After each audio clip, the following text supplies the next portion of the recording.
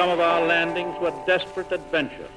We are now prepared to meet the inevitable counterattacks with power and with confidence.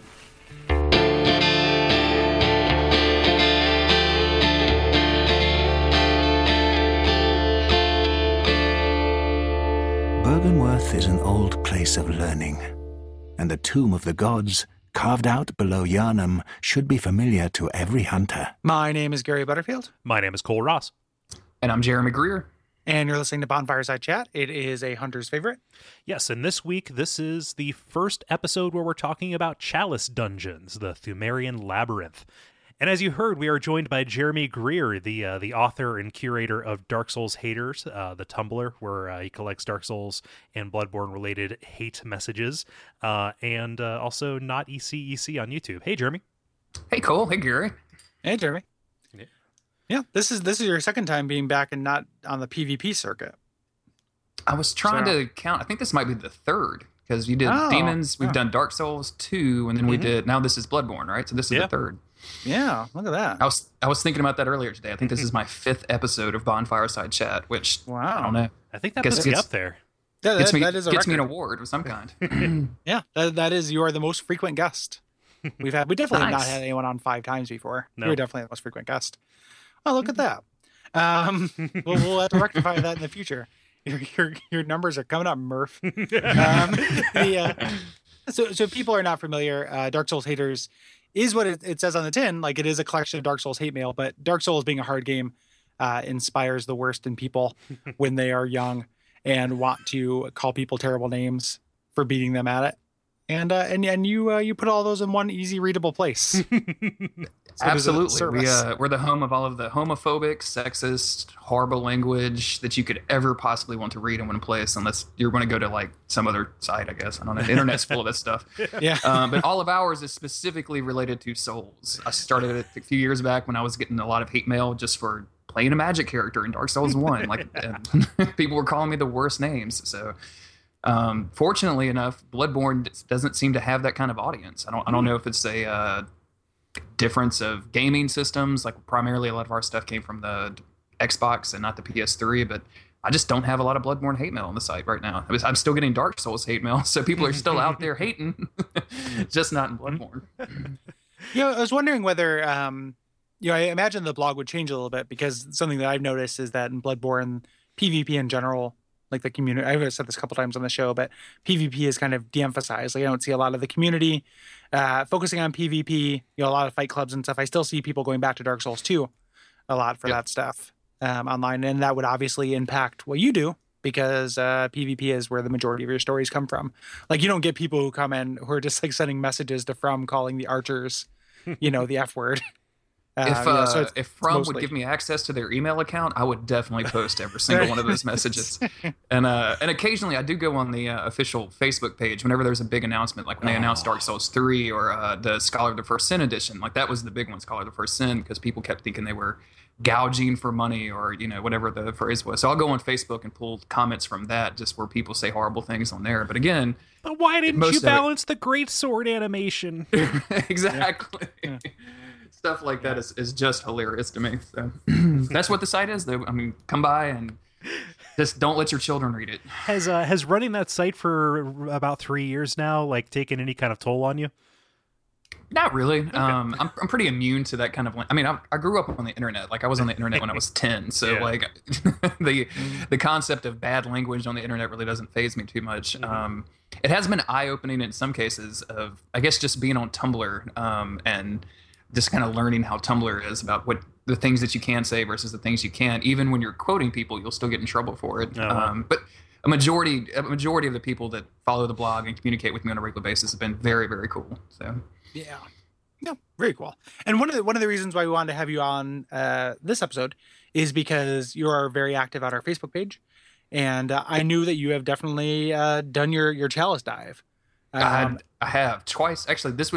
For this episode, it was my 3rd time through these particular dungeons that we'll talk about today. Yeah, not everybody does them, because these episodes will be a little bit weird. We're planning on doing 3 of them to cover all of the chalices, because they are a huge part of the game by chronological real estate. Like, you're going to spend a lot of time here if you're going to do them. But one of the weird things is that they're so optional. Many people will go through the entire game probably without ever touching them. We're going to kind of talk about the mechanics and in this episode and kind of explore the beginning depths of Chalice. And that's self-serving, partly because we haven't been through them yet. I know I can speak for Cole to a degree that like he and I both don't have tons of Chalice experience. I messed around with them a little bit, but then bounced off, and then I'm just now kind of going back for the show. So I've not completed all of the Chalice dungeons. I've completed most of them on my first character, but died because they get hard. They are super hard at the end. Yeah, they get unreasonable. Fairly quick. And then the other thing is that people who know the Chalice dungeons know that some kind of late game bosses show up, and it felt weird to us to talk about them inside Chalices before we talk about them in their actual context. Right. So like we don't want to say like, oh, when you fight Solaire, son of the Moon Lord, in the Chalice dungeon, it is not it's not the same thing as when you talk to him in the spiders Gullet, the spider. Yeah, Spider's Gullet. Yeah, Spider's Gullet. The Sounds like someone's been reading my Dark Souls fan fiction site. Well, we're trying to get the word out. You deserve recognition for your work. Yeah. Anyone who invented the Spider's Gullet deserves more internet fame than you have. So anyway, so we're talking about chalices here. Yeah. These are optional content, and they're also super mysterious. Like in the announcements leading up to them, nobody really knew what they were. And I think that even until the guide came out, people didn't understand kind of the entire scope of how they worked. I think there were a lot of misconceptions leading into them. Absolutely. Like if you... one thing you can take from these episodes on the Chalice Dungeons is if you're interested in the Chalice Dungeons and you are on the side of people who are like, oh, the guide isn't a good value, it doesn't have enough stuff, like the guide is really, really valuable for the Chalice Dungeons because there are a lot of weird kind of hidden mechanics in there, like weird curses and special things that can happen that are, kind of enumerated in the guide and that are very, very obtuse in the actual game. Yeah. And there's also unique loot, unique enemies, unique bosses. Yeah. Like there's a lot of unique content that just doesn't occur in the main game for better or for worse. I think it's for worse. I wish that some of those items and enemies had been included in the main game, but you take what you can get. So. Yeah. And knowing where to find that stuff and where to hunt it down and stuff. Essentially the guide chapter in the Chalice Dungeon chapter in the guide is like super useful. Yeah. And we're going to, present some of these basics about this to make it feel a little bit more approachable. I know that I, just like most From Software game mechanics at first blush, had a lot of trouble getting into it because I didn't know the size and scope of what I was getting into. Like, for example, did you know that they are not all randomly generated? Because I didn't when I went into this. I kind of thought that everything was randomly rolled, but totally not the case. Yeah, that's what I thought too. People were like, oh, it's like Binding of Isaac, but for Bloodborne. And I was just like, oh, yeah. You heard me more. But it's not that. And the ones that are not randomly generated actually do fit into the story, which is something that I didn't know for a while either. Right. Because the ways in which it fits the story and the ways in which it ties into the lore are very obscured. When you were talking about kind of bouncing off of them earlier, I think part of it could be, and I could just be speaking for myself here, but they are like a little tedious. Yep. They are absolutely tedious. Yeah, like this is not so the way that, and we'll do our kind of final wrap up on what we think of Chalice Dungeons at the end, but as kind of a preview, like I'm glad they're there. Mm-hmm. I think that anyone who argued that they're the strongest content in Bloodborne would be insane. Like this is some of the worst. Like the Chalice Dungeons as a whole are probably my least favorite area in the game. It's one of those weird things that if you would ask me of like, what would what would a Souls game be like if you took away all of the story elements and the kind of atmospheric storytelling, but would it still be a good game? I would have said absolutely, yeah. And it is. It's just kind of boring. Yeah, it's not. You're just kind of moving as good. Yeah, exactly. It's a little bit like a monkey's paw wish because we talk a lot about the mechanics and how satisfying all of it is, but the mechanics laid bare while satisfying, they lack kind of the higher motivation than just in the moment survival. And part of it is also just variety too. So like you're using those mechanics, you're going to spend a lot of time on any one of these given dungeons where you have kind of one enemy set and a limited set of rooms. And you're just going to spend a lot of time there, like longer than you would spend in say like Old Yarnum, So like in the main game, even in a very large area, it's difficult to get bored.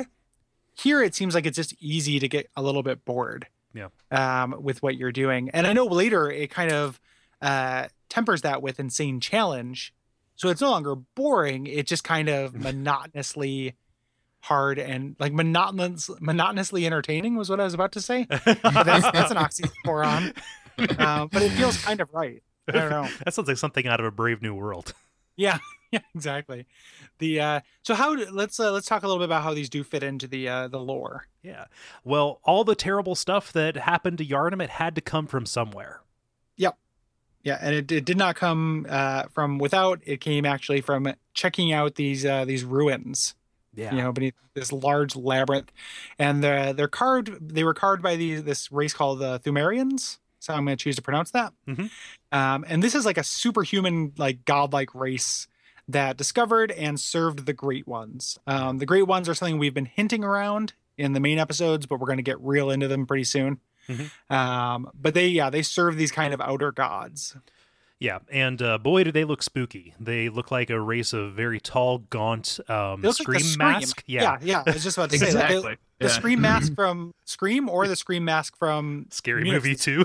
Or Scary Movie 2 or Scary Movie 3. No, I meant the Scream, the painting. Yeah.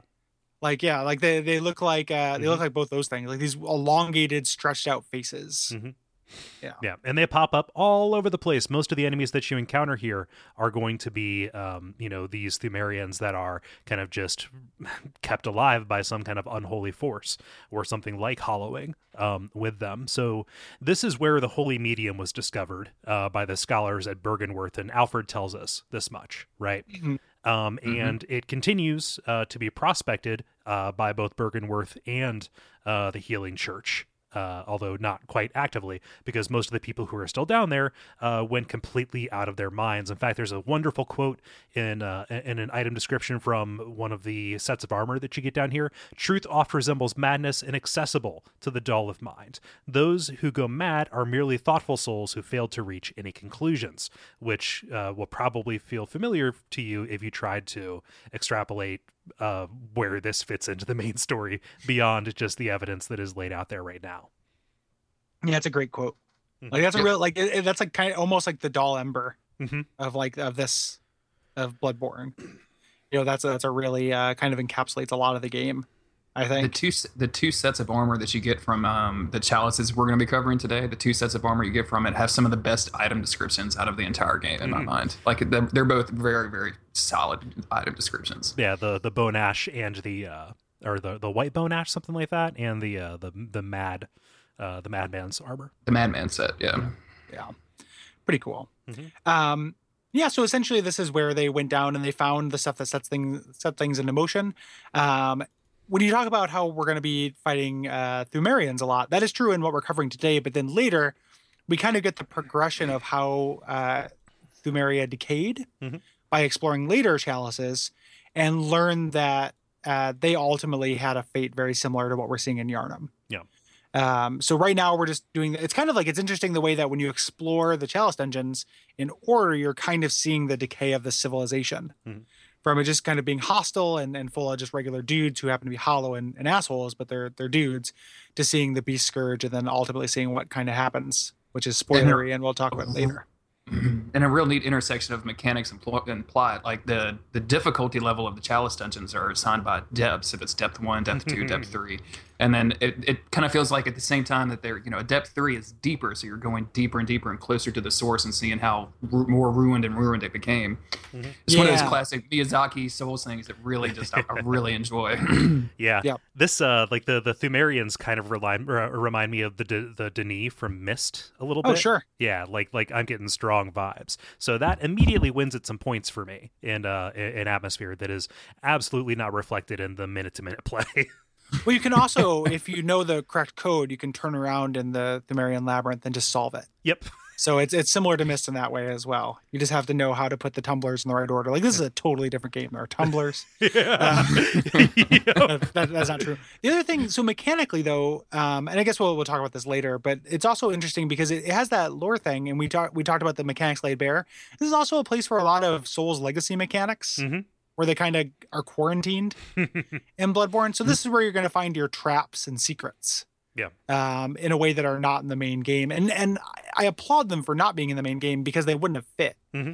You know, like if Canehurst had a hallway with swinging blades, like what are they doing? You know, like that doesn't make any sense, but they make sense here. We had a hard like enough time reconciling that with Sens.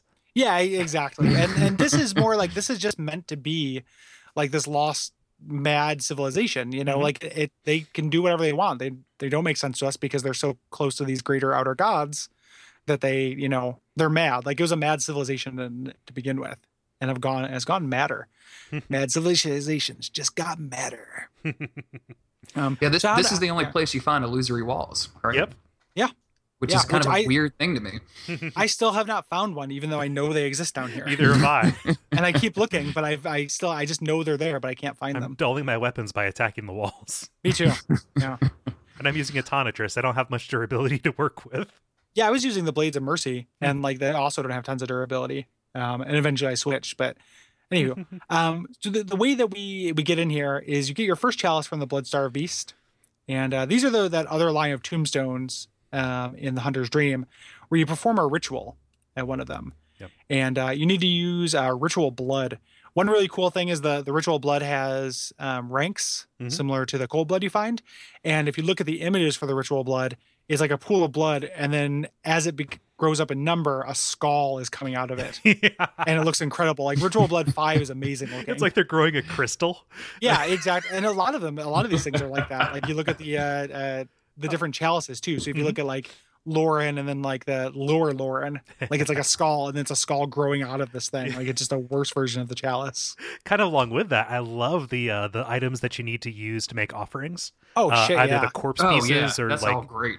like actual relics from saints and stuff, like flowers that only grow or mold off of stuff. Like it definitely makes me feel like a goth kid for like, oh, it's corpse mold. But it feels good, but like something that is a problem with Chalice dungeons, I think, is that you do Chalice dungeons in order to do more Chalice dungeons. Yes. Yep. Like it takes away the feeling of reward when you get through a really difficult passage and you find a saint's wrist at the end, which is just something that you use later to get into a different dungeon. Yeah.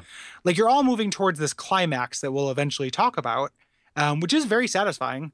You know, like the thing at the end, you know, at least from a lore perspective, like, you know, coming to this thing that we find at the end, but it really is like climbing a very long ladder. You know, it doesn't feel like the sense of gamey reward is really there. Yeah. In a lot of this stuff. And even down to like the soul rewards. Like if you go into this first one right when you get the chalice, it's actually a pretty good way to get some experience. But if you come to it later at all, you know, you don't get very many blood echoes. Right. For these first early areas. So it does feel like you're literally just doing it to do it, which is fine, but no other part in the game feels like that. I think. Yeah. You know, if you contrast it with like Hammock Carnal Lane or Charnel Lane, the you know, it is an optional area, but you're doing it for this kind of gameplay reward at the end. Yeah, even the items, some of the items that you get, you'll originally like there's something very later on you get this called a haze extractor. Like it's another hunter's tool, and you get really excited, like, oh, I'm gonna be able to do. Oh, nope, it's just used to make more chalice ritual. That's so that item is so excellent. Weird. Like I'm drowning in fucking haze. It's like that's one of the most common like things you find in the dungeon. Like who needs this extractor? It's so weird. The only other rewards that you get are upgrade materials, which, depending on when you do this, could be valuable, or, you know, just kind of consumable, you know, just items that'll benefit you. And like what's weird about that is, like, if you're treating this as a way to get upgrade materials, what that is doing is kind of inverting the way that I feel like you should play this, which is, oh, you're going to do the chalices until it feels like it's getting too hard, and then go back to the main game with the benefit that gets you in order to tackle that until you level up, and then you're just trying to like level off of each other with it. Like that's a little bit the flow that it feels like maybe they didn't try to establish, but, you know, kind of makes sense given what they laid out and the way that progression works. Yeah. Yeah, I agree with that. So there are 10 preset dungeons that we're talking, and then there are root dungeons, which are the randomly generated dungeons. We will probably talk about those as kind of a footnote in one of the future episodes. We're not talking about them this episode, other than just letting you know what they are. Yeah. But those are your Binding of Isaac by way of Bloodborne. Yes. Dungeons. Yeah. Everything is randomized. And each of these dungeons, whether they are preset or whether they are root, they are assembled modularly like IKEA furniture. So they're going to use very similar rooms and enemies and just kind of minor variations on those themes. Yes. To its detriment. Oh God, yeah. Because that's one of my main problems with even the first one. Like you get through the first layer of the Chalice and you go to the second one, and it's almost exactly the same thing. It's the same rooms, it's the same layouts. It's so boring. Yeah, and they're big. Like these are not short areas. Like each individual layer is really huge, and sometimes like it does give me that feeling of like getting lost, which is kind of fun. Like, oh, this is it has labyrinth in the name. Like, I should be getting lost in it. But that doesn't, like, I don't like that in games that much. Like we were talking about Hemwick again, like, and we were talking about the linearity as being a strength. I think that's true. Like, I don't always want like 1,000 side paths to explore in a game. Like I want, and if so, they need to be meaningful. Whereas like a lot of these things, like it feels like it's kind of unthoughtfully like loops back on itself. There are a lot of shortcuts that are not well considered. Yeah. And the Chalice dungeons, to where like it's not very linear, but to no end, other than the fact that it's supposed to be this maze of corridors, which I get, but I just don't think that's for me in a game. That's not my favorite thing. And with the way each layer is structured, with the exit being so close to the entrance, it feels a little bit like an inconvenience to have to go find the lever to open it up. Yeah. Yeah. It is, and that's actually a kindness. Like it is a kind of thing. So if you die after you pull the lever, you can just go immediately through the door. Yeah. But yeah.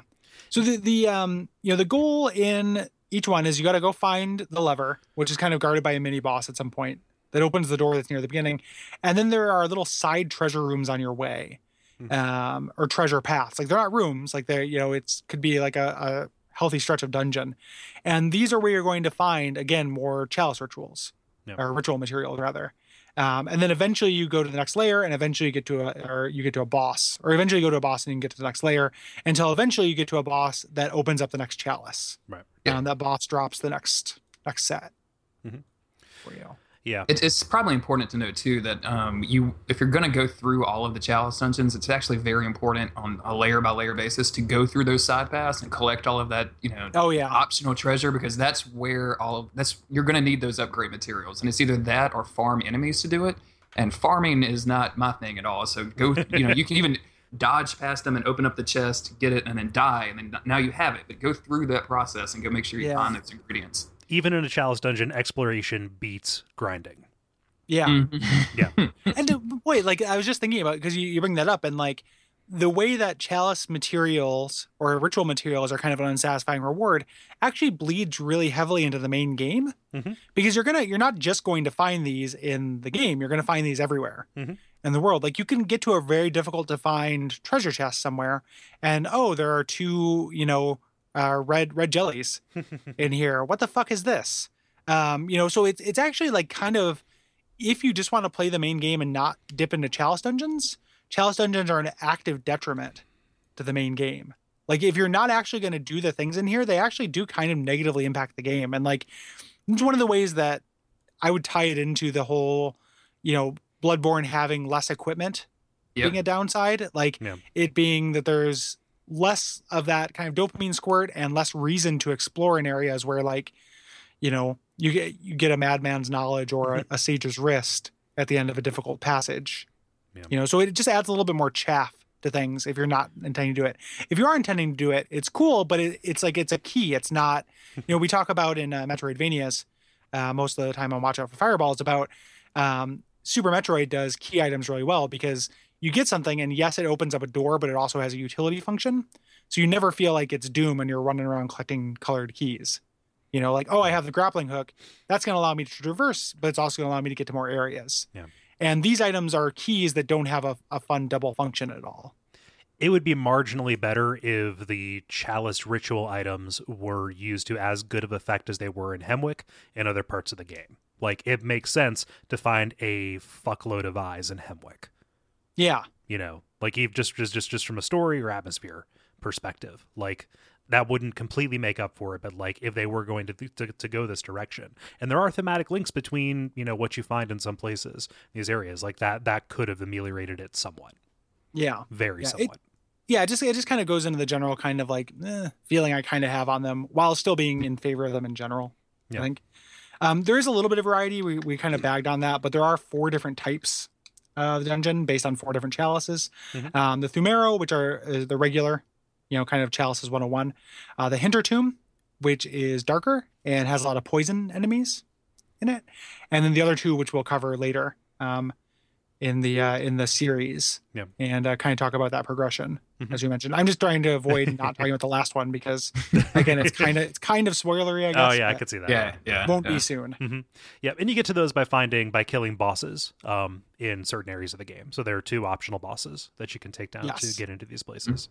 Yep. Which those guys are cool. So when you're rolling up a root dungeon, you can actually use these additional rights to kind of put a modifier onto these places, always to make them harder. Yeah, it reminds me of Bastion. Mm-hmm. Bastion, you got to unlock those badges that made things harder, but you got more experience in it. Yeah, so you can good. The sequel to Bastion did that as well. Transistor, thank you. That name does it. Yeah, did exactly the same thing, and I like the way they do this because it kind of controls the way you create the dungeon, and it also controls the loot that you get from it. So if you use all 4 of the optional items, you will actually get some very high-level gems to put in your weapons that you can't find in the main game. Yeah.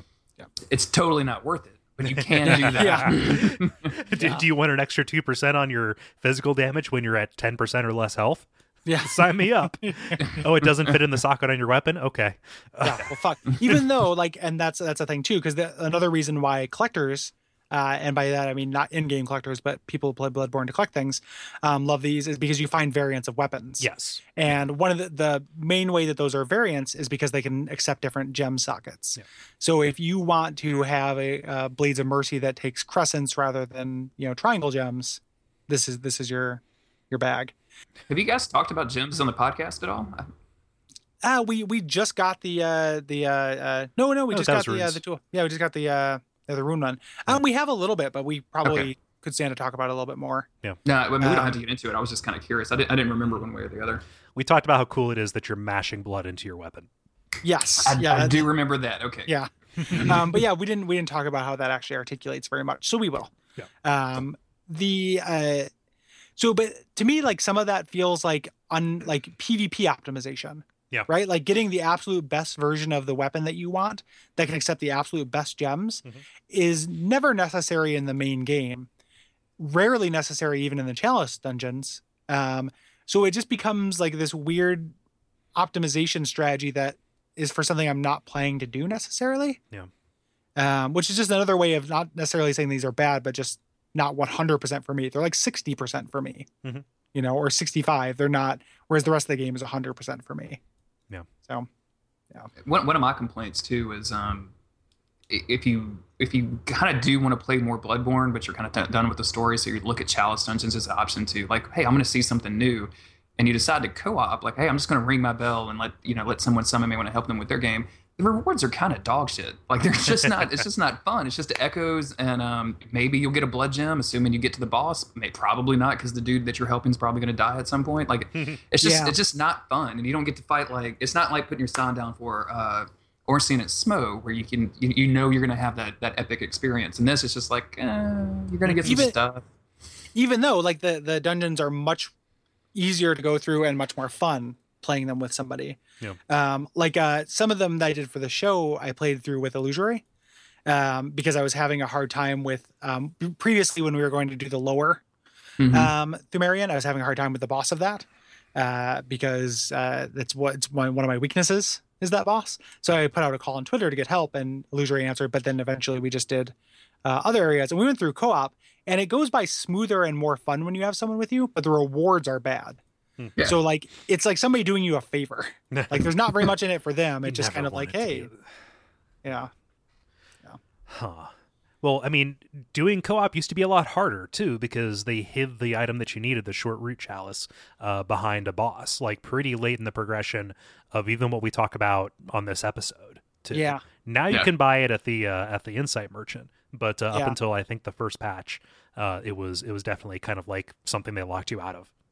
Also, you can if you open up your chalices, when you make them if you want to be able to get help or be invaded. If you want to be invaded, they have to be sinister. So use that sinister ritual material. But if you just want help, you open up your dungeon and you have a little glyph, a little 6-letter code that you can give somebody, and you can set a password. So you can actually just co-op with your friends. Like, they make it easier than it's ever been in a Souls game to co-op, but there are other ways it's goofy. Like that person has to have completed the dungeon up to where you're at. So you can't just get help on the boss. You have to do like the whole dungeon with somebody, or they have to do the whole thing up to your point. I thought that changed with the recent patch, though. I thought you could just use the short root chalice. According to Lucia, that would be, but the connectivity is shitty.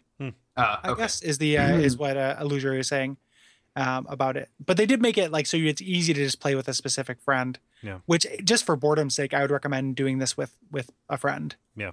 And they're fixing that connectivity stuff all the time. Like the most recent patch made it easier to matchmake through the password system. Yeah. Yeah. So yeah, this stuff is your challenge mode things, and Bloodborne, is already very difficult, but these get extremely difficult.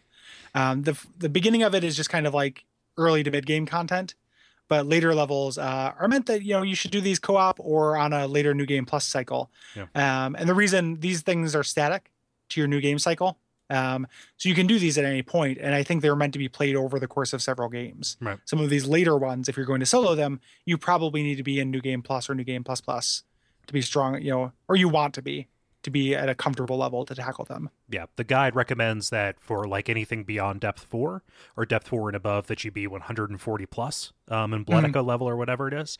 And the game, like new game regular mode, caps out at around 80 in terms of their recommendations. Yeah. I wish the guide had been out earlier, because I went through all of the Chalice dungeons, not just the ones we're talking about today. I went through all of them at like maxed out at soul level 100, still thinking there was going to be a PvP scene, and thinking like, I need to, this is going to be level based PvP invasion, so I'm going to keep this character kind of low. And it was miserable, guys. I'm not going to lie. It was not fun. I can't imagine that it would be anything but. In a weird way, though, Chalice dungeons are kind of great for like zoning out and listening to podcasts. Oh yeah. While you play Bloodborne, because there's nothing to pay attention to. I mean, there is, but there's no story. There's not going to be any cutscenes or any dialogue or anything. You need to think There's about stuff that to pay much. attention to. There's nothing to think about. Yep. Yeah.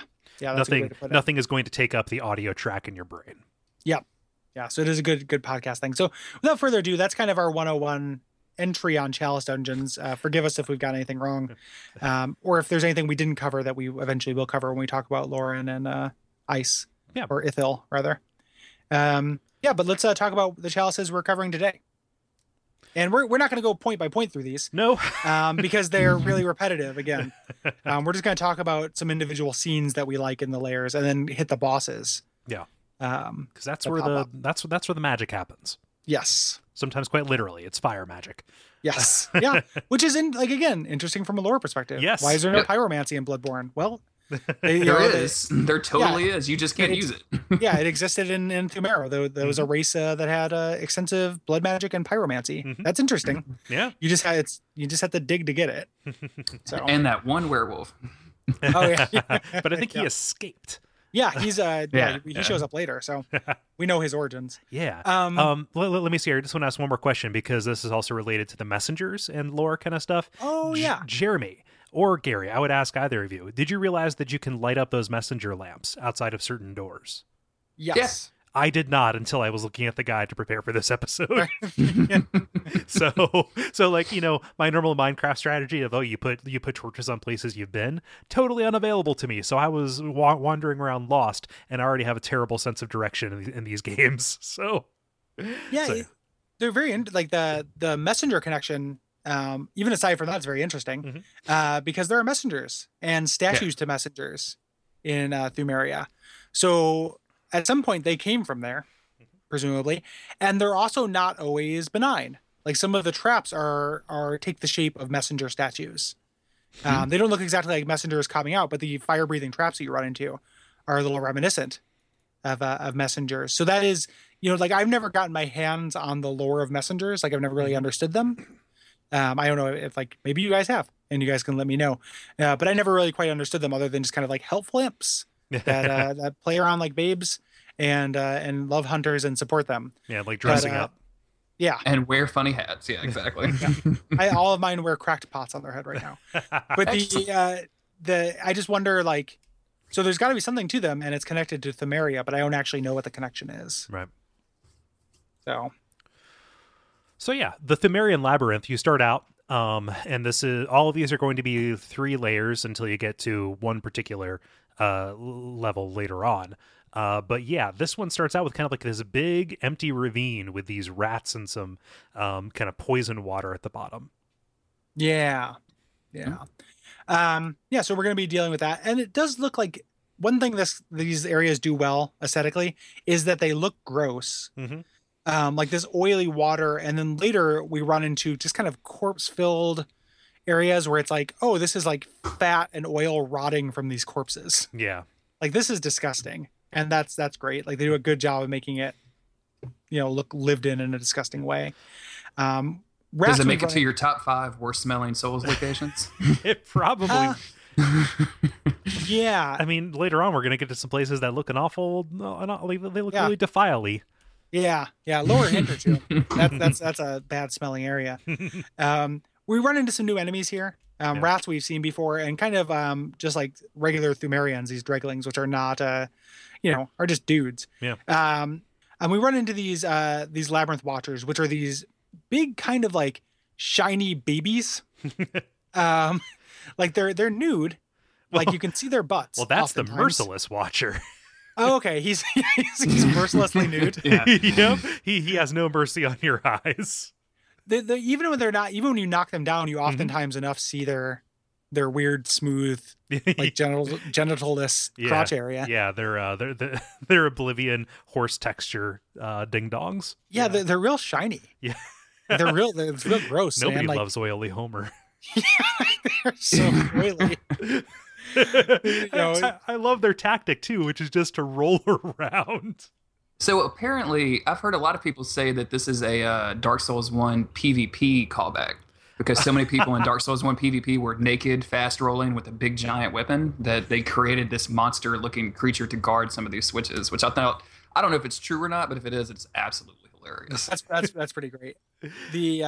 Because they come in different varieties. Mm-hmm. They're the ones who are clothed, who are they kind of wear like Uruk armor or whatever, and have a bunch of different kind of weapons. And these variations are going to be the ones who, on this kind of variant, are going to guard the switches.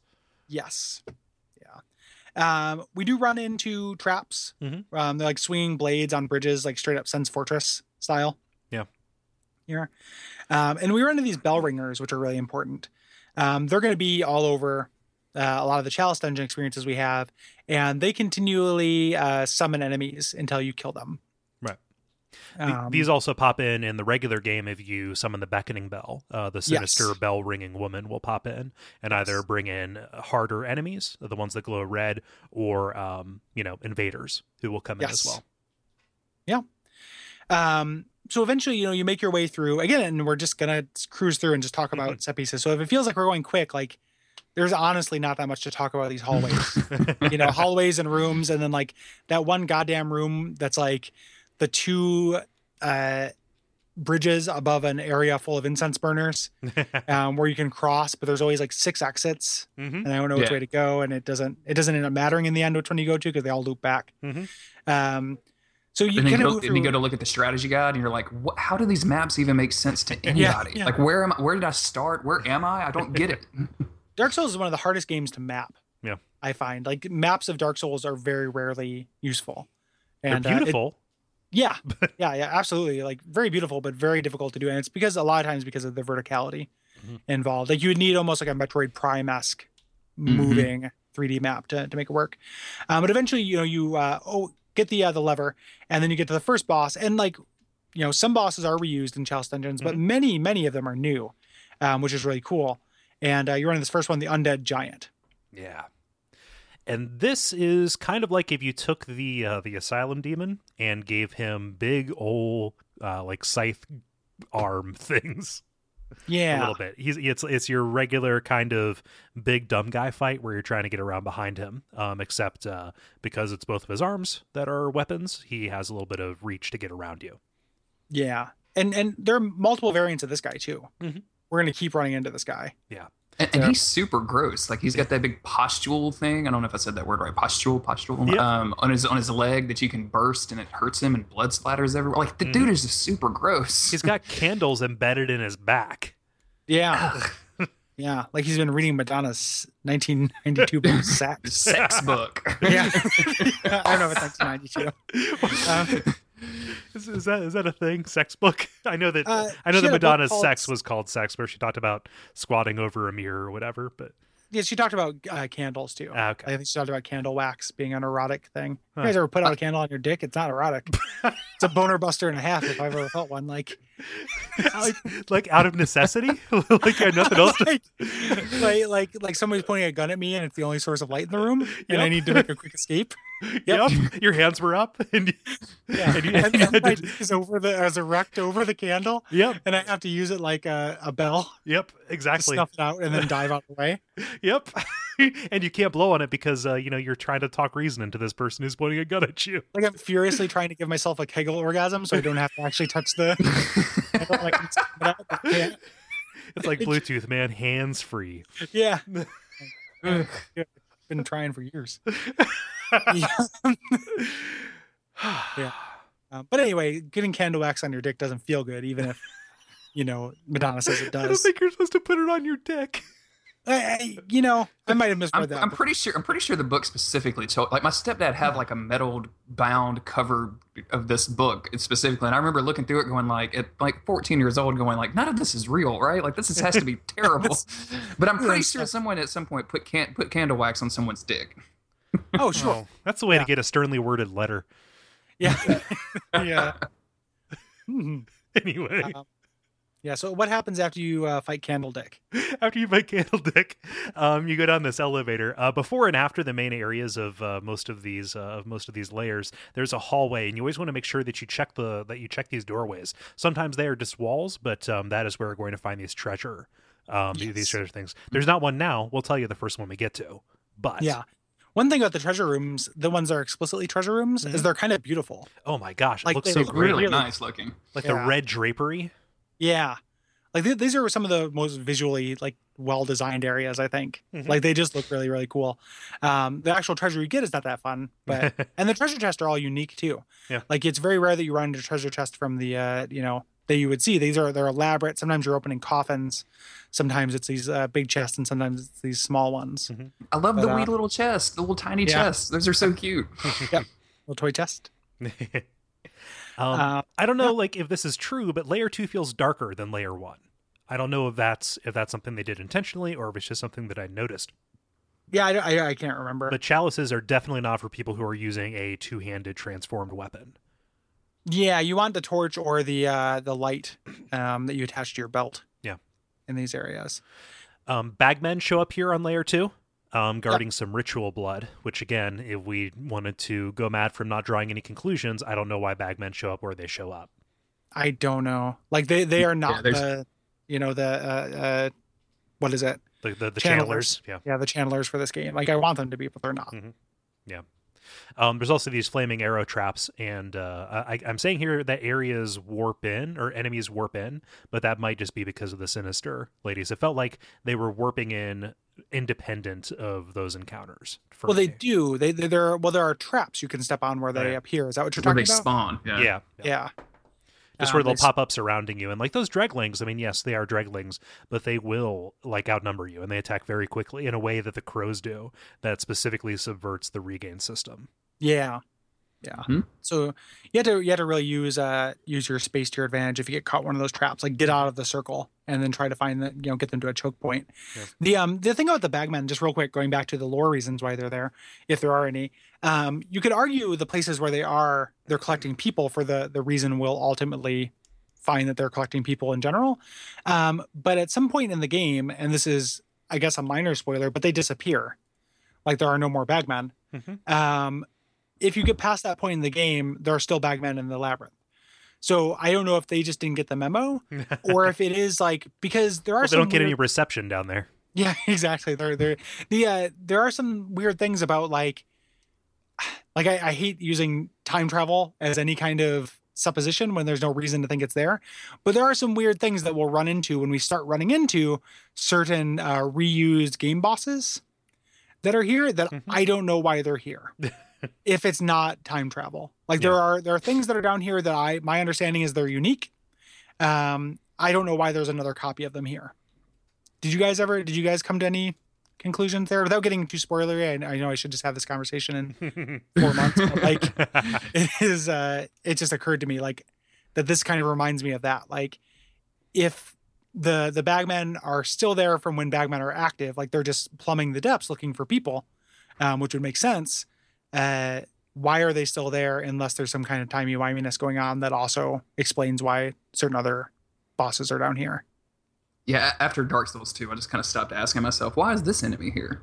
Because Yeah. there was never any satisfactory answer. Scholar of the First Sin did a good job in correcting some of that, but with these guys, especially in the Chalice dungeons, where everything feels like they just hit the random button and then saved 10 of the random generations, like, okay, these are going to be our 10 story chalices. Like I can't come up with a good reason without getting into some pretty crazy sci-fi time travel universe on top of a universe, multiverse type things. So I was like, they're there. That's good. They drop stone shards, sometimes bloodstone shards sometimes. So that's good. Yeah. I mean, my closest reckoning is no less of a cop out. Is just because old ones or because dream, right? Yeah. There's nothing concrete specifically for why you encounter some things that are definitely like really unique and pinned to the cosmology of this world.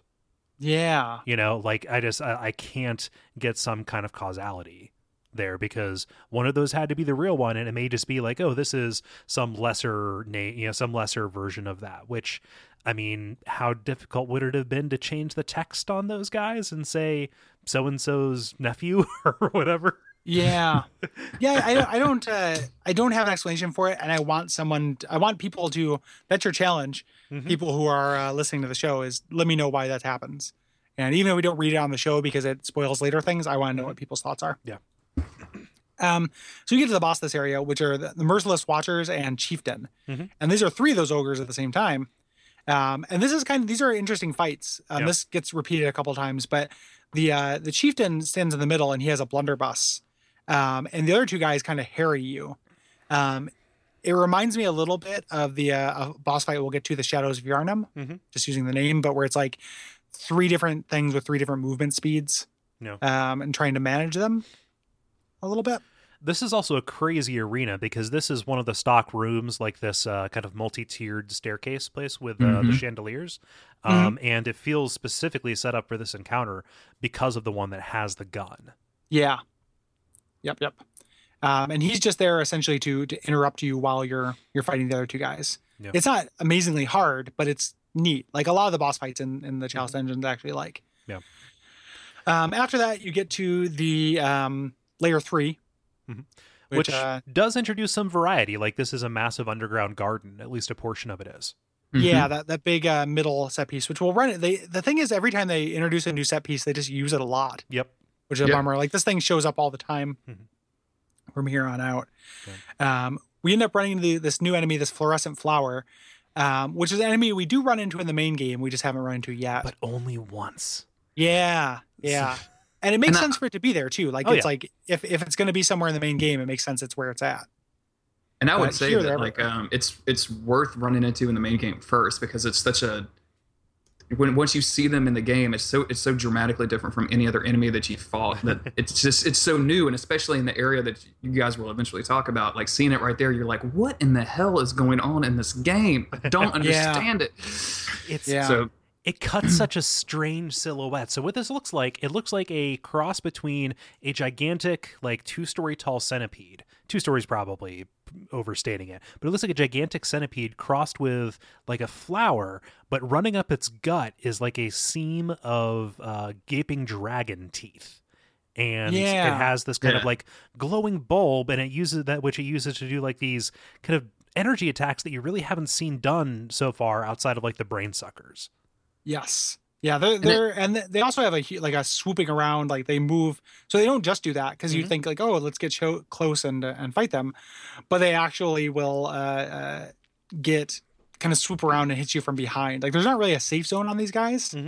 The two ways that I try to take them on is either out damaging them quickly, or their heads. They have multiple targeting areas, which not very many enemies do in this game, and their heads take a lot of damage to distance weapons. Like I was playing through with my arcane build, and spoiler, like they did not buff arcane very much in that patch, so I'm still not doing very much damage. But if I'd use a projectile spell against their heads, I could almost one-shot them with it. But I just had to hit them in the right spot, which is kind of neat. And the way when they die, their bodies fade away, and their head falls as kind of a flower, which makes me think that their bodies are not actually there. They're made of energy or from this other dimension or something like that. Yeah. The effect is really, really unsettling. I love the design. Like these things are so creepy. They just don't look like they belong anywhere. Yeah. They also are super weak to poison, which I only discovered because you don't get many great gems in the main game. And when you run across this, I just happen to have a poison gem on my weapon, and you hit it one time and it starts ticking health down.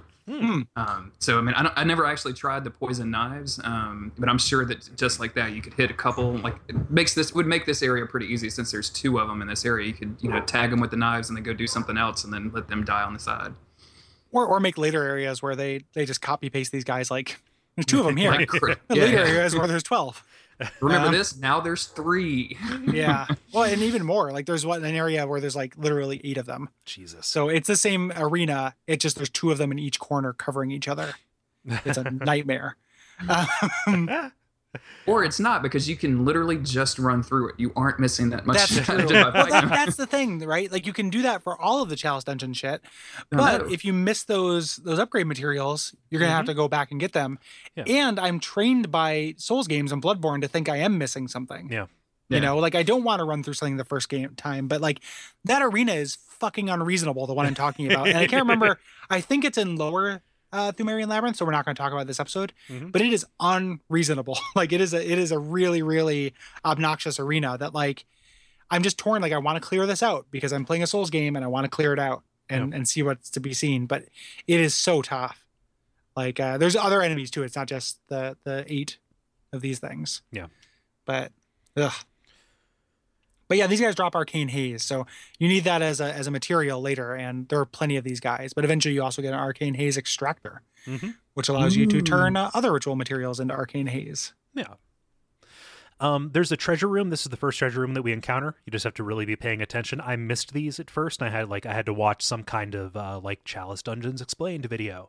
And I'm sorry, I don't know who made the video that I watched that actually kind of like laid out the rhythm of each of these floors. But if you are kind of in a Chalice haze like one tends to be, then you may run past them. So always make sure you check those pre and post hallways. You need Chalice hypnosis. Yep. Like just night driving. So eventually you get to the boss of this Chalice, which is the Watchdog of the Old Lords. Such a good name. Such a good boss too. Yeah. I think these guys are really hard. They're big lava dogs. And their face is way bigger than you think it would be. Go fighting lava dogs. Yeah, go Minnesota lava dogs. And they kind of do some tricks we've seen before in previous games, but not in Bloodborne. So like they have an element of area control where they will kind of barf up lava and make certain areas of the arena, untenable to you.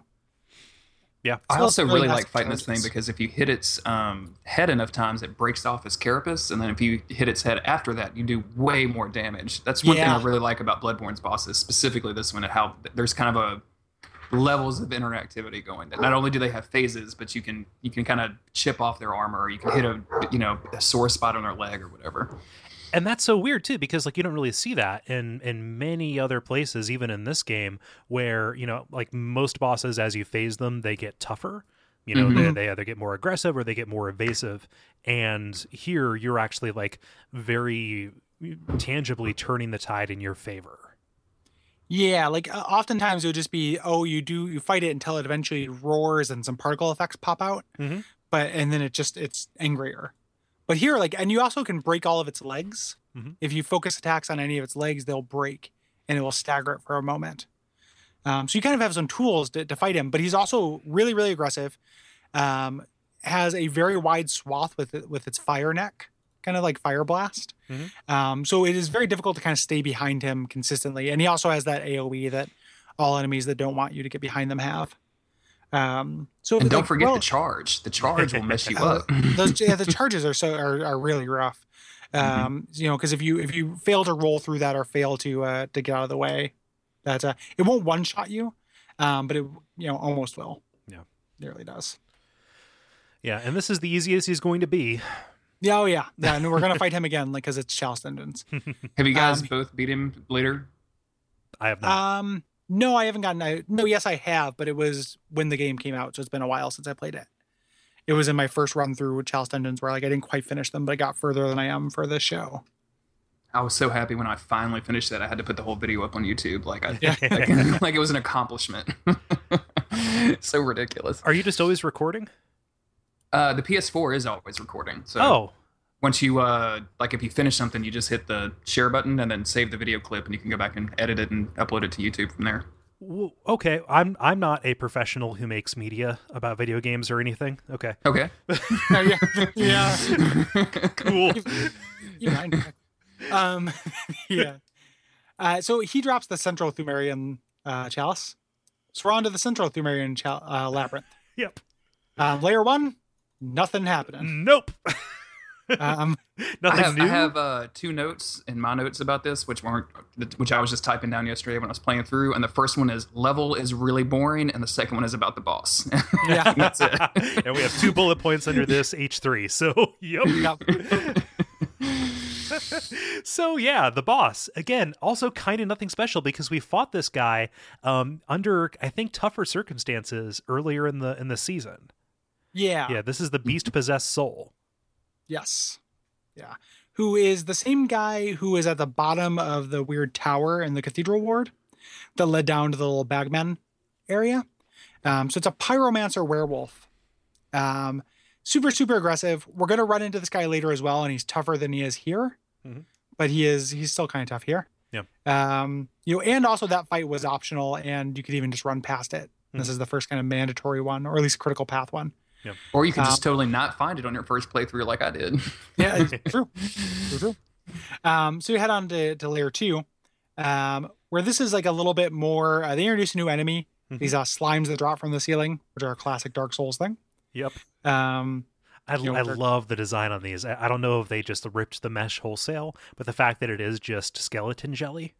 Yeah, they've got a lot of bones in them, which is really great. Yeah. And we're introduced to scorpions now. Which are pretty cool. Some of which are covered in baby scorpions, and when they die, they explode into tiny scorpions that scuttle away, which is pretty amazing. Yeah, that's pretty good. I enjoy that quite a bit. Yeah. And these guys will poison you. Yeah. There's some stuff like poison doesn't come up as much here as it does later, but yeah, they're starting to really play with status effects in a way that the main game does in spots, but not as pervasively. God, just thank God there's not a frenzy chalice. I'll take poison all day long. But just the frenzy chalice dungeon would be too much for me. Another new enemy here, the Labyrinth Rite Keeper. Which is this hunched over witch that has these bowls of fire and skulls that shoot magic at you. Yeah, she looks like a potato bug or a pill bug, depending on what you call them in your region of choice. Did you guys think that this was a one of the witches from Hemwick when you first saw it? Because that's exactly what, when I first saw it, I was like, wait, that looks exactly like that other witch, but they're not at all. They're just kind of similar, I guess, similarly posed. Yeah, semicircular crone. Yeah. Yep. I recognized her immediately because of my semicircular Crohn's disease that I have. I poop entirely in closed parentheses. It's like a Play-Doh fun factory. Yeah.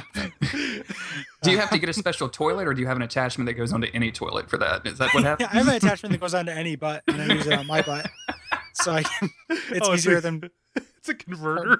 Yeah, I've got a European poop converter. Diaper attached. that allows me to straighten out my coils. God damn it! First the dick wax and now this. I'm sorry. I feel like I'm the common denominator here. I'm just trying to outdo the episode with Patty and CJ from 20 Humanities, where you did nothing but talk about male ejaculate the entire episode. So whatever I can do to make it as dirty as possible. That's so quaint that you call it that. Yeah, I'm surprised that's not a ritual material you find Saint's ejaculate, and it's just like a rusted Kleenex box from the old ones. Rusty? Why is it rusty? Because it's old. Okay, cool. Oh, fuck. The Keeper of the Old Lords. Yeah, I like this boss. I really like this boss. It was barely a boss fight for me. I ran up to her and attacked her, and she was done. It depends on when you go here. Like, I think that if you go here later, she's super easy. But she is, you'll run into her as a regular enemy in the game. And she's a lot like a hunter fight. Yep. Mm-hmm. So, except that she uses pyromancy. Which, again, why can't I use pyromancy? That's because it's a lost art. It's a Thumerian lost art. I'm kind of wondering if that's going to be something related to the DLC. Oh, I would yeah. We're going to get some. I would really hope so. Yeah.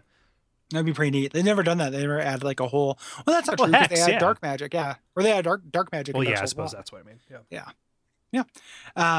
I dig this fight a lot. And then later you run into her, and that area I was complaining about. There's one of these just wandering around. So there's just a boss from earlier wandering around this area with fucking 8 of those flower centipedes.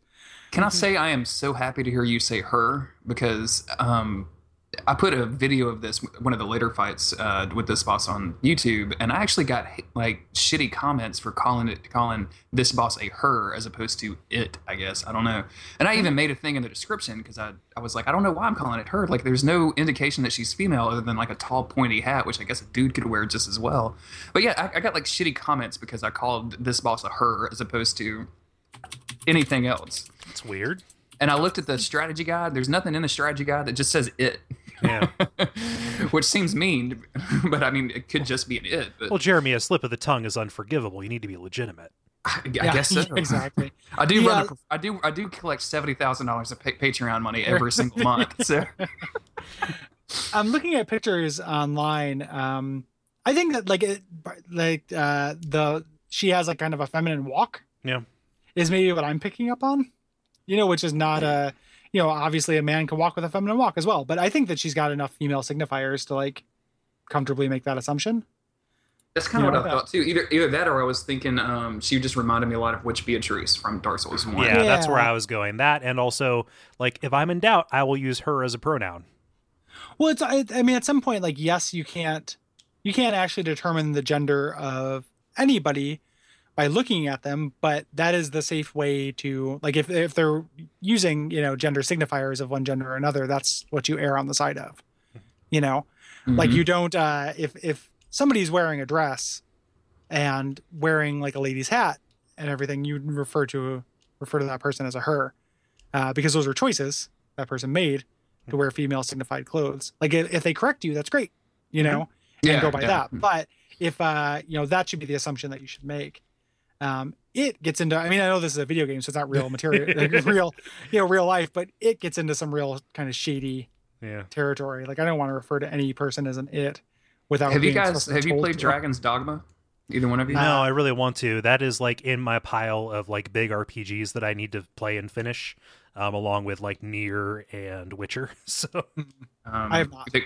The comment that I got on YouTube was, no offense, not EC, but a lot of bitches need to go replay Dragon's Dogma and recall what the bandit mages looked and dressed like. And I'm like, dude, I've never played that game. I have no idea what you're talking about. How can I take offense by that since it's so nonsensical? I have no idea. Like this is like, no offense meant. Here's a stream of word salad that like it does not make sense even within context.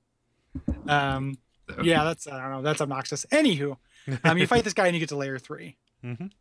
Layer 3, which has a new kind of Dregeling kind of enemy, which will ring a bell lantern. This is separate and distinct from the bell ringing woman.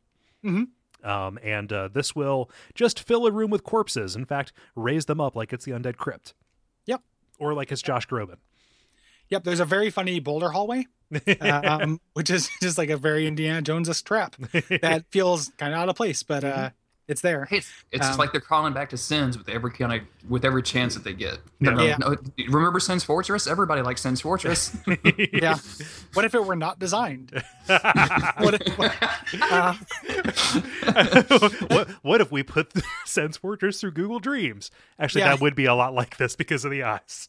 Yeah, that's true. I like the pilgrims that you run into here, because there are a couple of different instances of non-aggressive enemies throughout the Chalice dungeons, and every time I run into them, I like it. Just because if we are, kind of spelunking through this old civilization, it wouldn't make necessary sense that every single person that you run into wants to kill you.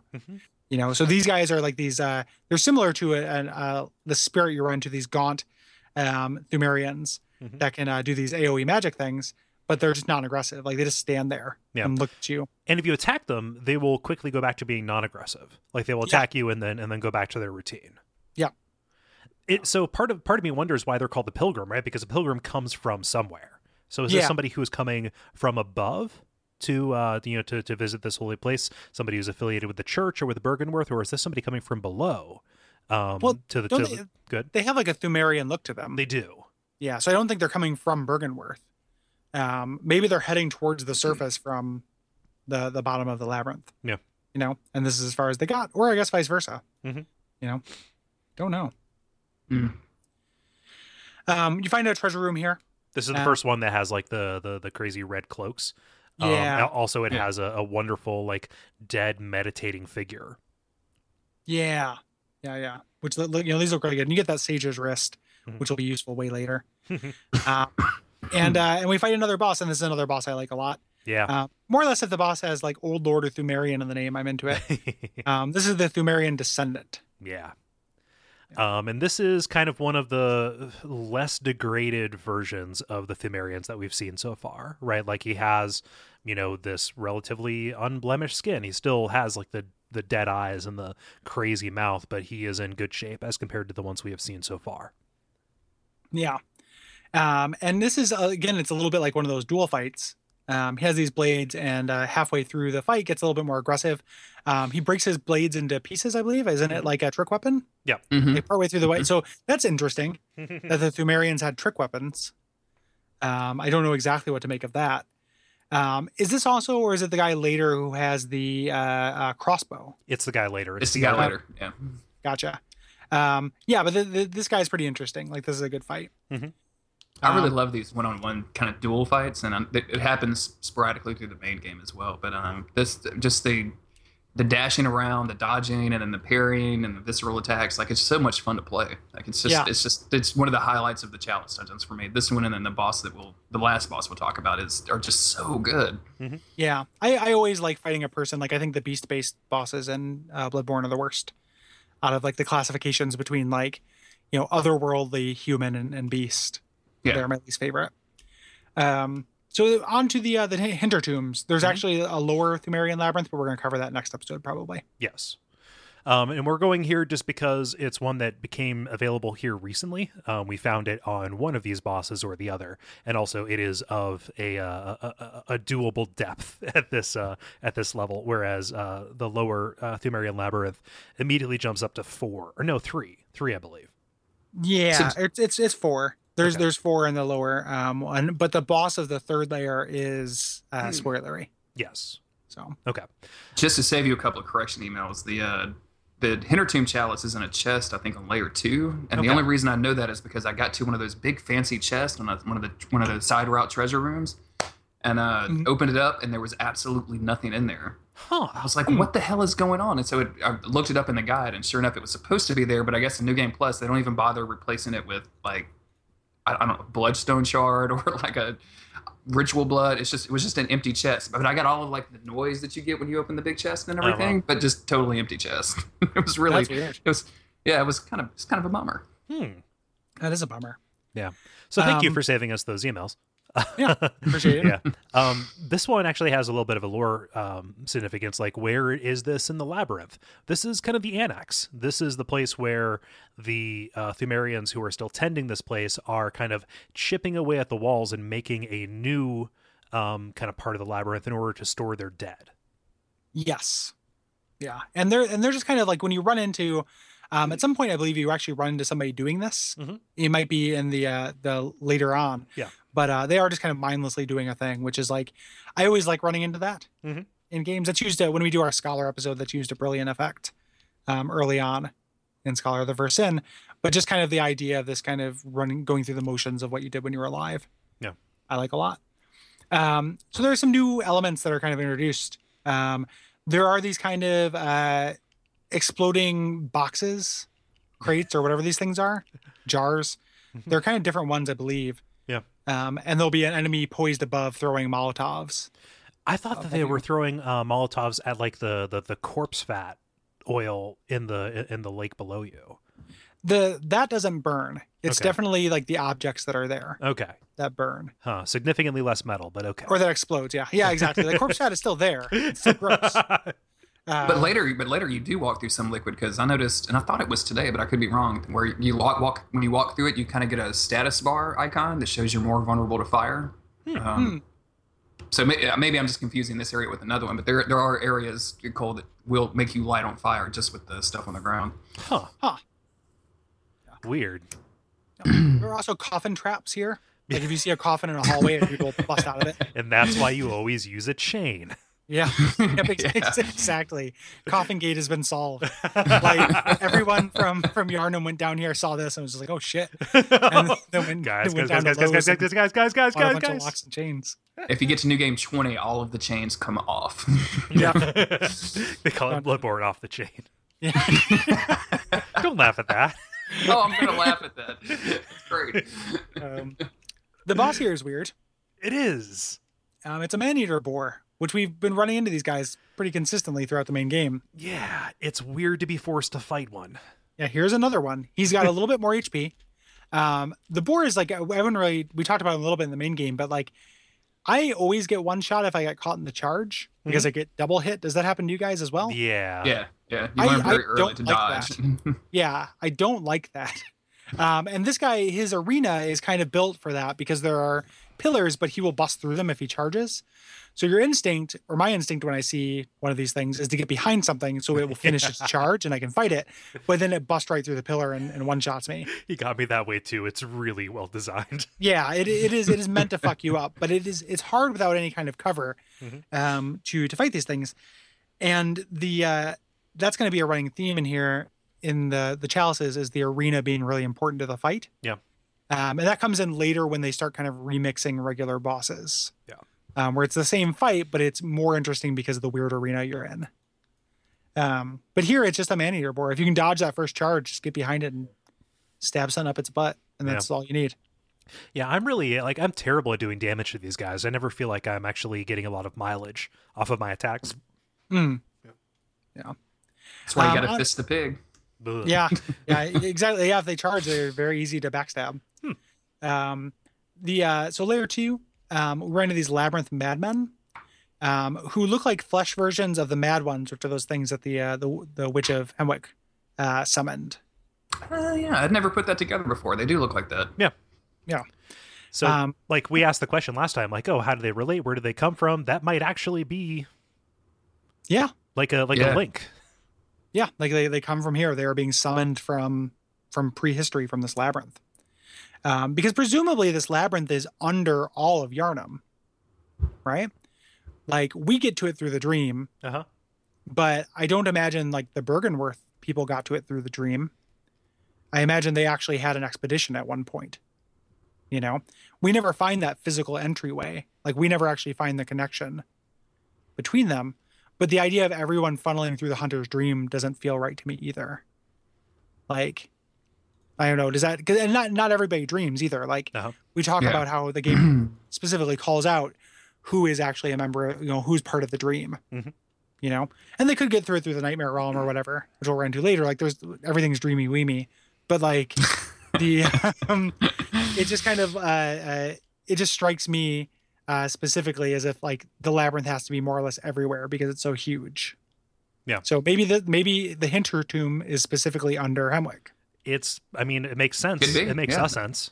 Yeah. I really like the idea of it existing below the world of the main game. And when the game first came out, me and a friend of mine were talking about how much more satisfying the Chalice dungeons would be if they would have some sort of connection, like a shortcut back. Like if you could leave the Hintertomb and wind up in Hemwick, or if you could leave the Thurud Chalice and wind up in, I don't know, Old Yarnum somewhere, how cool that would be. Like it would give you that kind of wraparound, like, no, this isn't just some random game world that they're spawning. Like I'm actually connected to this main world.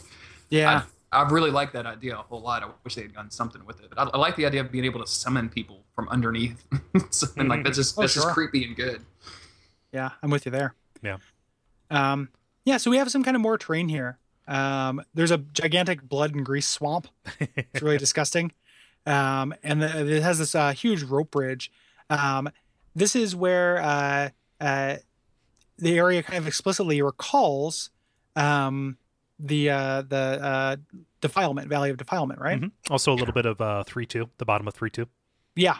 Yeah. Mm-hmm. Yeah. So this is the game didn't put the gutter in the main game. They put it in the Chalice dungeons. Right.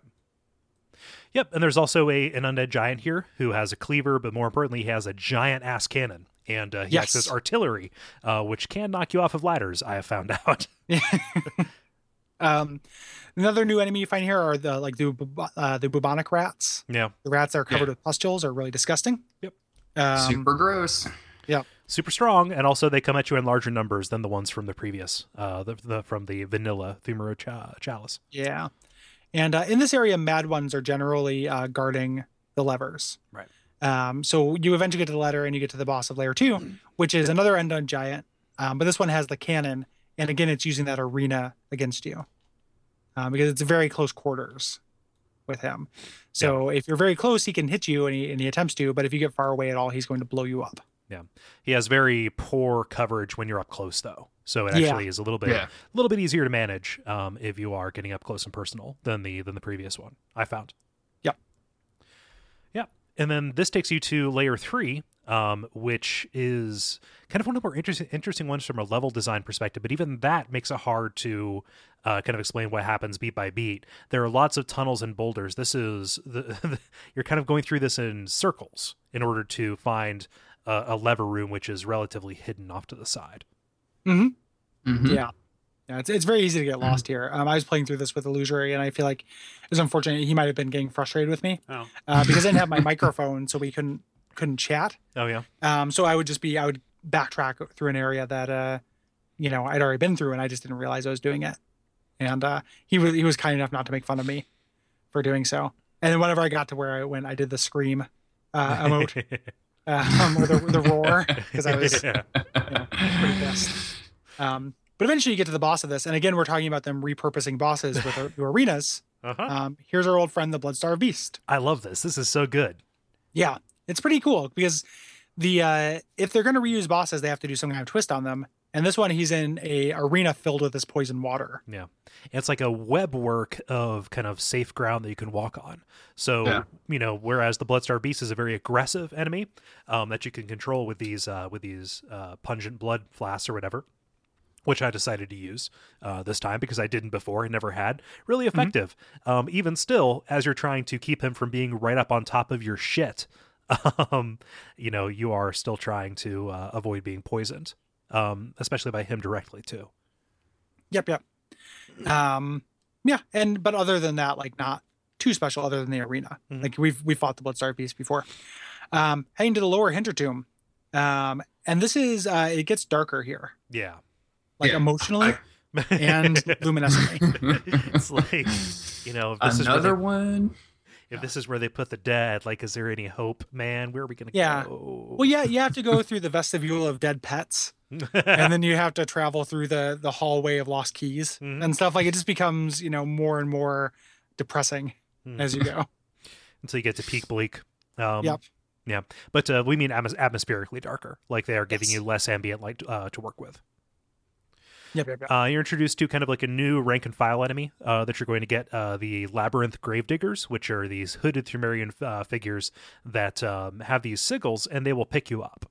Like they will do this kind of, I guess, rock or Stone Cold Stunner-esque choke slam on you. He's a wrestler, right? It's like a wrestling move. Yeah, you got it. Okay, cool. Oh. As someone who hasn't watched wrestling since like 1987, sure. Yeah. We'll call Brayton in on it. Okay. But yeah, these are the guys who are wielding pickaxes, and you'll see them kind of leading these teams of dreglings in their labors. Yeah. Yep. Yep. They're also spiders in this zone. They're just like the regular spiders in the game that you run into way later, without human faces. They're tiny. They're much smaller. Spiders. Yeah. Oh, I guess that's true. Yeah. Yeah. And so you do there's another treasure room here with another madman. I only made a note of this because it was very, very difficult for me to get him away from the spiders. Really? Yeah, I don't remember having a hard time with this, but I don't. I might be misremembering. Yeah, I did this today and just tossed a pebble at him. And I cleared out the initial spiders and then tossed a pebble at him, and he just ran right over him. So what's weird about it is like his like all of these Mad One's aggro distances are really, really high, and so as I was trying to lure them out, he would just come like just running and screaming at me. Yeah. What an asshole. What gives him the right? Yeah. The then boss is the brain sucker. Yeah. Who's in a stair arena, but we fought this guy before. Yeah. Essentially. Is this guy bigger than the ones in the main game? He seemed like a little larger, but it's been a while since I've played the main game, so I couldn't remember. Feels like it, but it could be a venue thing. Yeah, maybe that's it.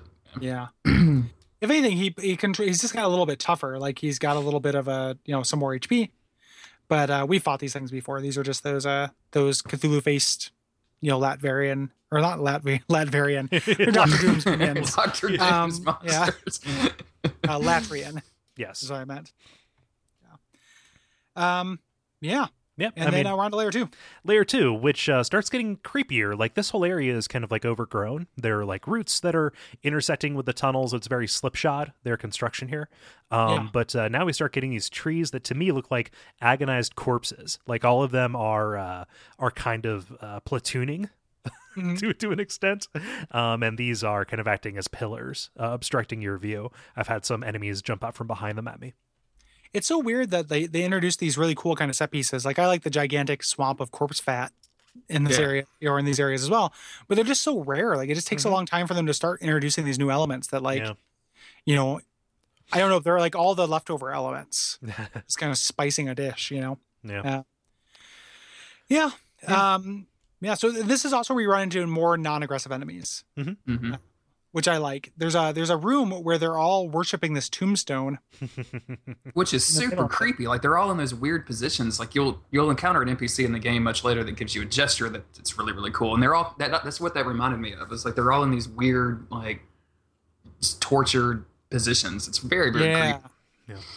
I couldn't figure out what that tombstone was though. Neither could I. There's no writing on it or anything. So like, it's a neat little set piece, but again, it just feels a little bit half-assed. So it was cool to run into, but I don't know. It was an old one or one of his lieutenants. Yeah, something like that. But the boss here is really good. Yeah, this is a hunter fight. Yeah, the Forgotten Madman. Mm-hmm. Not the Forgotten Madmen, like their lost episode where Donald Draper, I don't know, pitches an iPhone. Like, I don't know what happened in the lost episode of Mad Men. I've never actually watched Mad Men. Donald Draper goes to L.A. and commits a crime. Yeah, exactly. Ken Cosgrove is on the case. Yeah, to join the case, join the force. For people that have never seen Mad Men, you're doing a really good job describing the last season of Mad Men. How'd you know I've never seen Mad Men? Well, Gary mentioned it, so I just assumed. But yeah, the Forgotten Madman. He's a hunter with the greatsword and also one of the rifle weapons. Forgive me. Do you guys know which one it is? No, I don't. Yeah. It kind of looked like the blunderbuss just because of the spray, but I'm not 100% sure. Yeah, it's not that. It's definitely a rifle shaped one. Yeah. Oh. Okay. It's a rifle one that looks like it shoots spread ammo, and also he's using a magical item, which we won't find till much later or encounter till next episode, called the Augur of Ebrietas. Yes. Yep. Which is, even that name is new to us. Yes. At this point. So let's not talk about Ebrietas just yet. Whoops. Okay. No. You didn't talk about it. I didn't mean you have to cut out the name. I'm just saying, cool. I think names are fair game, but that will end up being an important thing. Yes. When we find it. But what this means is he is a person who can do what looks like summoning tentacles to attack you at a distance. Yeah, use magic. Yeah. Essentially. And the other kind of twist of this fight is he's joined by a buddy. Yeah. The Madman's escort. like, which is a great name for a boss. Who shows up with a big hammer to kind of. I mean, if you're gonna be an escort, right? Yeah, exactly. You got him off of Craigslist, spelled with a Y and an E at the end for 1,000 kisses. Called it Madam Insanity. At her. So yeah, the escort only appears after you weaken the Forgotten Madman substantially, and joins in the fight. He's got the hammer, the gravestone hammer, and yes, the Kirk hammer. There we go. And makes life pretty hard for you. Like a dual type fight like this, especially with another hunter, is always going to be difficult. And now you're getting two of them, especially when you're not expecting it. It's going to get up under you. Have you guys seen where he actually comes from? Because anytime it's happened to me, like I've tried to scroll the camera around to see if he spawns from somewhere, if he just literally spawns, but I haven't seen anything that prove it one way or the other. I have not. I wonder if they're left for deading him and just popping him in wherever you're not looking. Oh yeah. Yeah, probably. That would be a bummer if they did that, but it's possible they did. They could just make him rise from the floor. Yeah. In the other Mad Ones kind of animation. Yeah. I mean, just speaking of that, Batman, the latest Batman game does some of that stuff so well. Oh god, yeah. Like that's so easily good. the best part about that game. Easily, yeah. It's so much fun. That's on the way, Gary. Thanks. Then we can talk about Batman. We can do our Arkham Days and Arkham Nights podcast. Watch out for batarangs. Yeah. Watch out for Firebug. Some would say the greatest Batman villain. He's in the game. He's in the game. Yeah, he's the worst part of Origin. Batman Arkham Origins. Well, real quick, the last thing about the Forgotten Madmen is that, and we didn't mention this with the Keeper of the Lords either, but this is beating these two bosses both open up their armor set for purchase in the inside shop. Yeah. Oh, which yeah. Yeah, which is really cool because the Bone Ash set that you get from the Keeper of the Lords has the highest fire resist out of the entire game, and then the Madman set just has snakes hanging all over it, which is very cool. but it will interfere with your with any weapons that you have. Actually, like it'll clip through it, which really bums me out. Yeah, that's kind of a Souls thing that Yeah. all the Souls games have those weird clipping issues. Yeah. You mostly use that armor to stop snakes from attacking you, because why would a snake attack an armor made of snakes? It'd be an empty gesture. Man, that would make the Forgotten Woods or the Forbidden Woods or whatever so much easier if that was true. Yeah. Well, we're getting to that pretty soon. I forgot you haven't done that yet. I'm sorry. Yeah, That's fine, I'm just saying, like, I was more saying, like, ugh. Because I like that area, but God, is that area, that part of it, a slog. Yeah. On to layer 3 here. Yes. Layer 3. Yep. This is really trappy. Mm-hmm. So even down to enemy traps. So there's a guy manning a cannon in a long room, a very dark room where it's hard to see him at the end. Yeah. That can, if you're not at full health, can very easily one-shot you. Yeah. And what's so you kind funny of have is to rush him. That's like right in the middle of an area that doesn't have very many enemies. Yeah. Yep. They keep this area kind of clear, and there are lots of treasure around that room to tempt you into picking up things while you get shot. Yeah. But it's just manned by a regular Dregling, so you can get up there and then take them out, so you have easy pickings. Yep. There's the guillotine traps that fall down, which are new. Yep. The one shot you, but that are pretty funny. It's like, oh shit. Well, then, there's that. We also run into shops here. Yep. Or a shop here, which is the first time, and this can kind of happen in random dungeons as well. This one is a Bath Messenger one, and this is important because not only does it allow you to restock, but it also sells the defiled lower Thumerian chalice, I believe. You get a chalice. The sinister one, right? Not the defiled. Yeah, the sinister one. Yes, thank you. Yeah. You can buy a unique chalice here, though. Yeah. So yeah, you can also spend way too much money on blood vials and bullets because the prices are way jacked up compared to normal. Yeah. It's a hazard fee. Yeah, exactly. Exactly. Yeah. They know you need it. Do you know how much it costs to ship to the Inner Tombs? Yeah, exactly. It's all the money is in logistics. But there's all this blood just laying around. Well, blood everywhere, but not a drop to drink. Yeah, exactly. It needs to be salt blood. Yeah. Or that's all salt blood. You need to find desalinated. So the boss of this area, also another fantastic fight. This is a little bit like a mod of the Thumerian that we fought before. This is the Thumerian Elder. It this actually guy reminds is me so of a boss awesome. we're not going to run into for a while in the main game. Yeah. but it reminds me of a critical path boss, or non-critical path, an optional boss from the main game. Yeah. This is great. This is really, really good. Yeah. So he looks similar to that boss. He still has like the red cloak and the crazy face, but at a distance, he will pull out this glowing, fiery, what appears to be like magically manifested crossbow to shoot you. And even when you get close, he's attacking with this kind of like gigantic scythe or sickle, kind of like a Lautrec's weapon. What's that called? I can never remember the name of it. Oh, the crap! The thing that goes through shields. Yeah. People are freaking out. Oh my god! I can't believe I used this weapon for so much for my Karmic Justice build. Must Google. Because it has a weird name, like it's weirdly pronounced, but I can't remember it for the life of me. This is ridiculous. Hold on. Like, this is some of our worst work. I put in a marker. Don't worry. Okay. No, I almost think this should just stay in because this is. I got it now. A shotel. Okay, there we go. The shotel. Yeah. I always called it a shuttle or a shotel, but everyone else says it weird. So.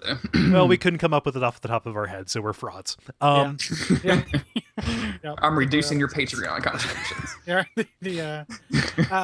So he uses kind of this sickle shotel thing, but he does these like wire fu moves. Mm-hmm. Like when he's doing that, he does these kind of like crouching tiger, hidden dragon, like flying across the room shit. Mm-hmm. To get you with it, which is really, really fun, that you can actually interrupt. Yeah. And when you do that, that's super fun. Like this guy is very fun to parry. So is and the he previous teleports too. He's so much fun when he starts teleporting around the room. Mm-hmm. Yeah. I mean, there's not too much more to it. Like he is just a very cool. This is a great boss. Yeah. It's a duel. Like this is where they hit a lot of the duel fights is in the labyrinth, or in the chalices. Yeah. I'm sure you guys have the design works for Dark Souls 1, right? Oh yeah. Do you remember the concept art for the Pyromancer class? One of them was like a really old dude with the cane. That's what this reminds me of, is that original design for the Pyromancer. Like that, because he's always hunched over on that cane and using the weapon in the other hand. Like it just really reminded me of that when I was playing through it again today. And I don't know. I really like this boss. Like I went online and tried to find anything else I could about him, and there's literally nothing out there for him. Yeah. So. No, like that's the thing too. Like I've complained in the main game about like, oh, this beast is just another member of the church. Like these bosses are all fun fights we've been talking about, but up until the end of the Chalice Dungeons, there's not lore behind them. Like there's not story behind this guy. Yeah. He's not a specific Thumerian elder. He's just an old guy from Thumeria you're fighting. Which is kind of a bummer if it wasn't such a good fight. Yeah. Yeah, but that's kind of the like the whole thing about the chalices, though, right? Like, there's no reason for these things except to be fun to fight. Like chalices is all fights all the time. Yeah. And sometimes do you guys think fights. we'll see anything like this in Dark Souls 3? Anything like what? Like the Chalice Dungeons? The Chalice Dungeons specifically. I think there'll be some other wrinkle, but every single Souls game has had some new, weird, unique wrinkle. Mm-hmm. So I like to hope that it'll be something that we can't even figure out at this point, that we don't know what it'll be. I would be curious. I want to know, when the Bloodborne Design Works book comes out, after they do the DLC and everything, I want to know what the creators of the game, how they look back on chalices. Yeah. Because there's an interview in the guide, but it doesn't have that kind of reflective element. Yeah, it's looking forward, not looking back. Yeah. Mm-hmm. I wonder if they think that if they consider them to be a success or not. Well, they're constantly tweaking them. Yeah, that's true. Which either bespeaks, care or regret. Either of which are fine. Yeah, both of which are fine too. Like, and the thing with Chalice Dungeons, and I've said this before, is like, if I consider them a bonus, like, it would, Bloodborne is a very beefy game even without these. If I consider them just as like, here's some extra stuff, I like them. Yeah. If they were mandatory content, I would think it was the worst content in the game, though. Yes. Yeah. Yeah. I mean, I think that experimentation should be, if not rewarded or lauded, at least acknowledged. And yes. Even looking at it as a bonus and looking further beyond that, if these are concepts, if these are designs, if these are even boss fights that we otherwise would not have gotten to see, I'm happy that we got to see them. It's only regrettable that they are kind of packed in such a repetitive package.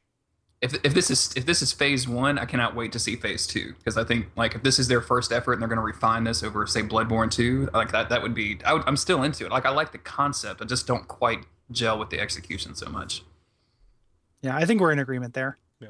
Yeah, so that's kind of it for our first wing of Chalice Dungeons. We'll be hitting this 2 more times, sprinkled throughout the season, along with our other special episodes. Yeah. And so that's Chalice's. Jeremy, thanks again. Yeah. Thanks, bud. No problem. Thank you guys for having me so much. This was a really fun time. Yeah, it's always so great having you. Yeah, we don't mean it. We're not necessarily kicking you off or anything. I just wanted to say thanks for having us on the for being on the Chalice Dungeon episode. Well, again, I really enjoy doing the show, so thank you very much for having me, and it's always a pleasure.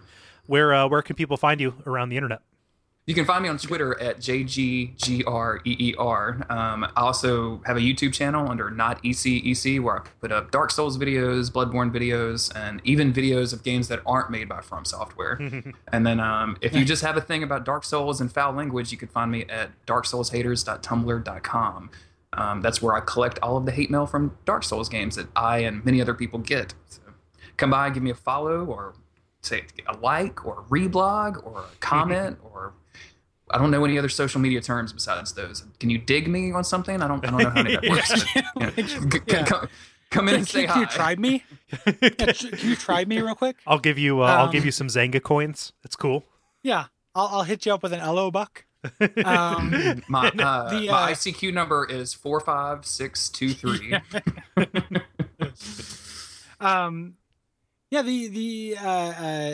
The thing about that blog is it is a lot of terrible language and terrible people who are on display, but it's interesting anthropologically. Oh yeah, like it is almost like a monster zoo of just like the worst of the community. Which I feel very good about the community in general, but it is also useful to have this kind of quarantine zone of shitheads that you provide. So thank you for being the shithead zookeeper that we need.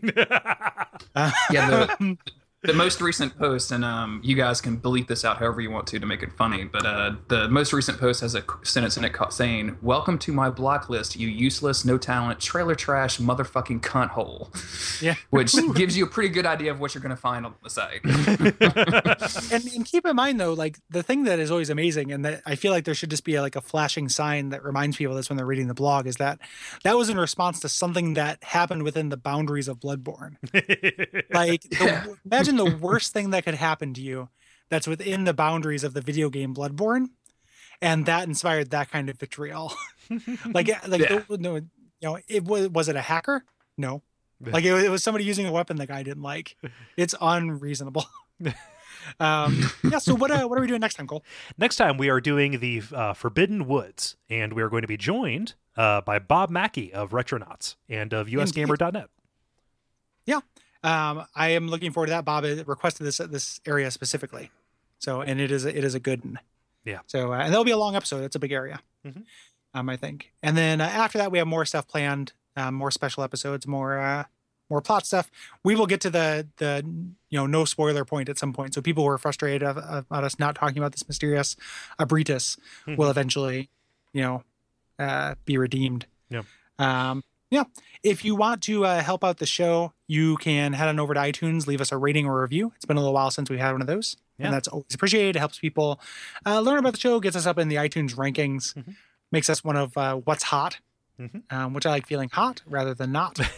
and it just helps get the show in front of more people. Yeah, we're up there in the rankings right now, which is cool. If you would like to support us more directly, and iTunes is a great way to do that, but monetarily, if you have a couple of bucks kicking around, and we totally understand if you don't, times are tough, but you can go to patreon.com/duckfeedtv, and there you can pledge a certain amount per month and get some rewards. We're incredibly appreciative of everybody who chooses to support us that way. It does help us in ways that sometimes are not directly apparent, but we're talking offline about something kind of cool possibly coming up, and it's only possible thanks to your help.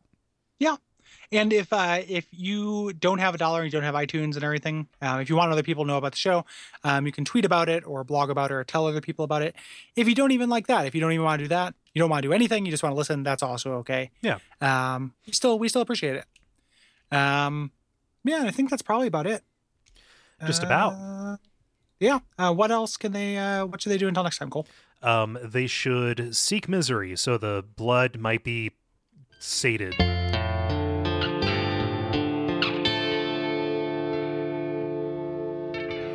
And we all pray that we will have far more soon